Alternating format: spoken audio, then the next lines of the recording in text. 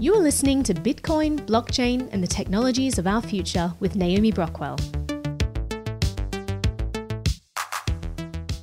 So these days, the crypto bandwagon is filling up quickly, but it wasn't long ago when many of the most ardent fans who are fans now were actually skeptics of crypto.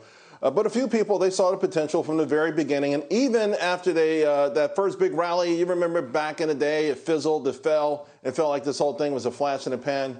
My next guest never wavered.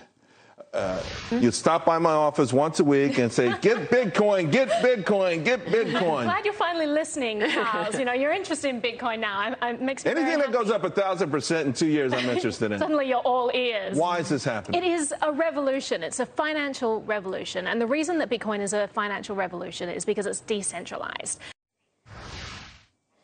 MBTV's Naomi Brockwell joins me now. All right, Naomi, congratulations.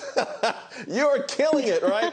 But there's still obstacles, right? Particularly these governments around the world and in this country. Every agency is coming after crypto, including the SEC. I want you to talk about these efforts, these most recent efforts, to add some sort of an accreditation process to crypto investors. Wouldn't this block out regular folks from buying it? Absolutely, it would. The whole point of crypto is to break down barriers to entry, to break down barriers to financial tools so that everyone can get access to them and not just some people. And what accredited investor rules do is they put those barriers back up. They say that some people can have access and other people can't. It's an incredibly unfair system. And it dates back to a time when it was presumed that some people had more access to information than others. And so they could make better decisions. They could be trusted to make better decisions, which is just a crazy idea to begin with. Like, let's stop infantilizing the population and let's let people make their own decisions, right? But it's especially silly in the digital age where all of us just have the world's information at our fingertips, right? The digital age, information age, it has been a great equalizer. And so what the SEC is trying to do now is they're trying to shoehorn crypto back into this archaic model. Like, this is not about protecting consumers, it's about control. So I read today where crypto job listings on Indeed were up, LinkedIn rather, up 600%. On cryptocurrency jobs, up 1,500%.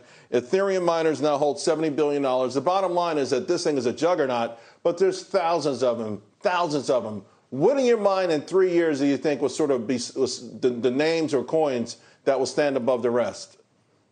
That's a great question. I'm not sure who's going to win, but I do know that it's not going to be the US dollar and it's not going to be any government fiat. I mean, if you look at the past 2 years, the unprecedented money printing the US government has done, it's absolutely astounding. And the result is all of our savings are being devalued. So people are obviously looking for places to park their cash. They're looking to diversify their assets. And if you're not investing in crypto, you're missing out on diversification. A lot of people are realizing that. And so the space is absolutely booming. And it's no surprise at all to me, because finally we have a money that can't be shut down by governments. Everyone is pouring in. Institutional players are pouring in. Individuals are saying, well, I can get 4% interest if I park my money in crypto. I can't get that in a bank account. So it's just clearly a better option for a lot of people, and people are starting to explore it more.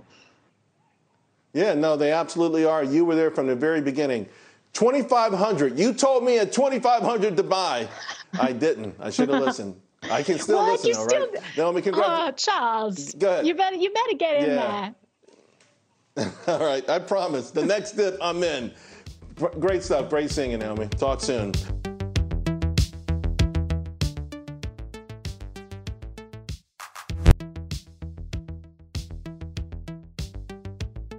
I'm a Bitcoin baron, I'm scaring the status quo.